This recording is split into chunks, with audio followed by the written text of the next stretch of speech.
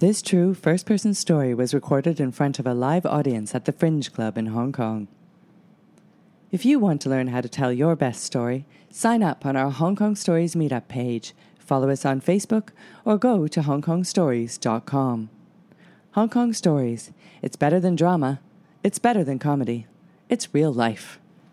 Now from the 30th of March show on the theme of law and order, here is a story about Guam.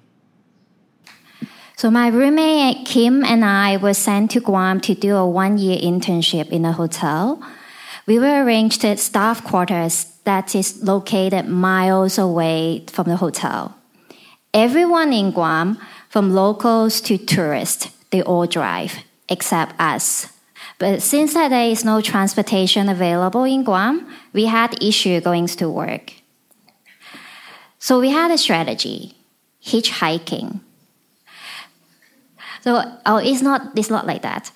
So we'll put two chairs from the apartment and we'll place them in the car park outside the staff quarters.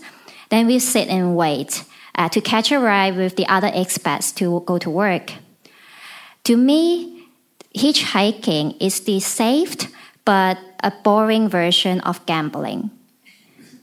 You don't know who's going to drive you and you don't know how long you have to wait.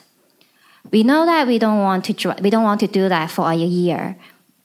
So we decided we'll get a driver's license in Guam, and then we'll get a cheap used car for 1 year. So we both took a written test, and then we were given a driving permit. Even though the driving permit only allows you to drive when accompanied by somebody with driver's license, Kim immediately got herself a car and started driving. Life has gotten a little bit better with one of us driving, but that was not enough. So, because we work in different departments and our hours are very different, so I still need to hitchhike most of the time. And then I also get a little bit jealous when I see her going out freely after work, going to nice but less crowded beaches, hanging out for dinner, and I got nothing. I was really jealous. But then I also thought of the risk of me breaking the law and then got caught, deported to Hong Kong, failing the internship, and more importantly, being blacklisted by the US government. I don't want to take that risk.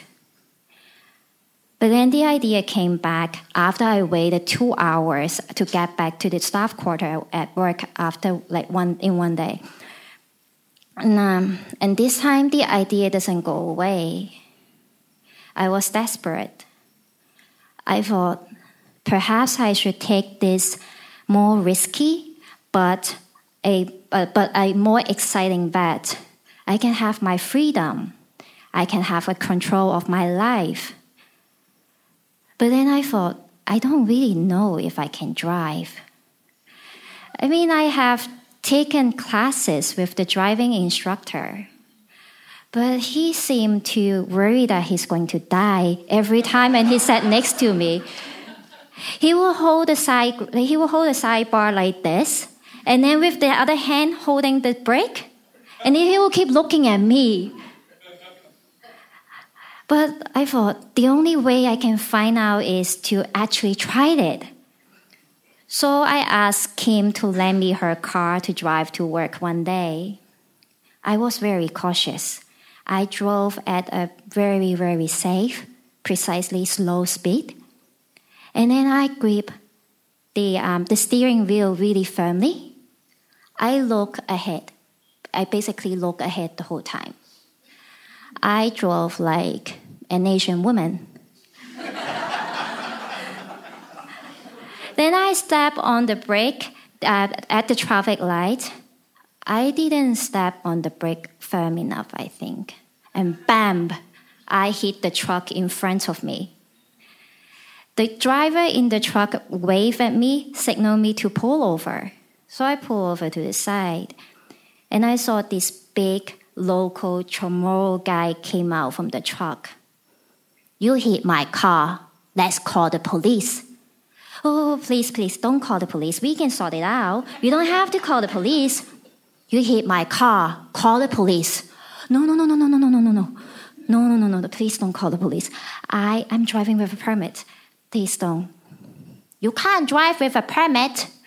Please, I'll pay you. We fix the car and everything's fine. So he started looking at the car. The car looks fine. No bump, no scratch, no crack, nothing. To me, the car we just touch each other like this. Nothing. But then he shook his head.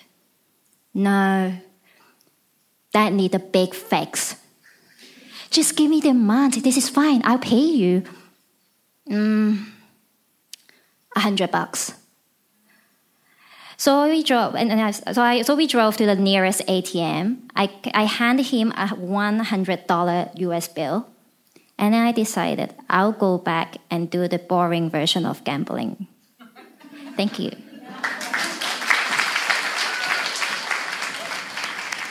Thanks for listening to this story brought to you by Hong Kong Stories. If you want to know more, visit us on HongKongStories.com. Everyone has a story to tell.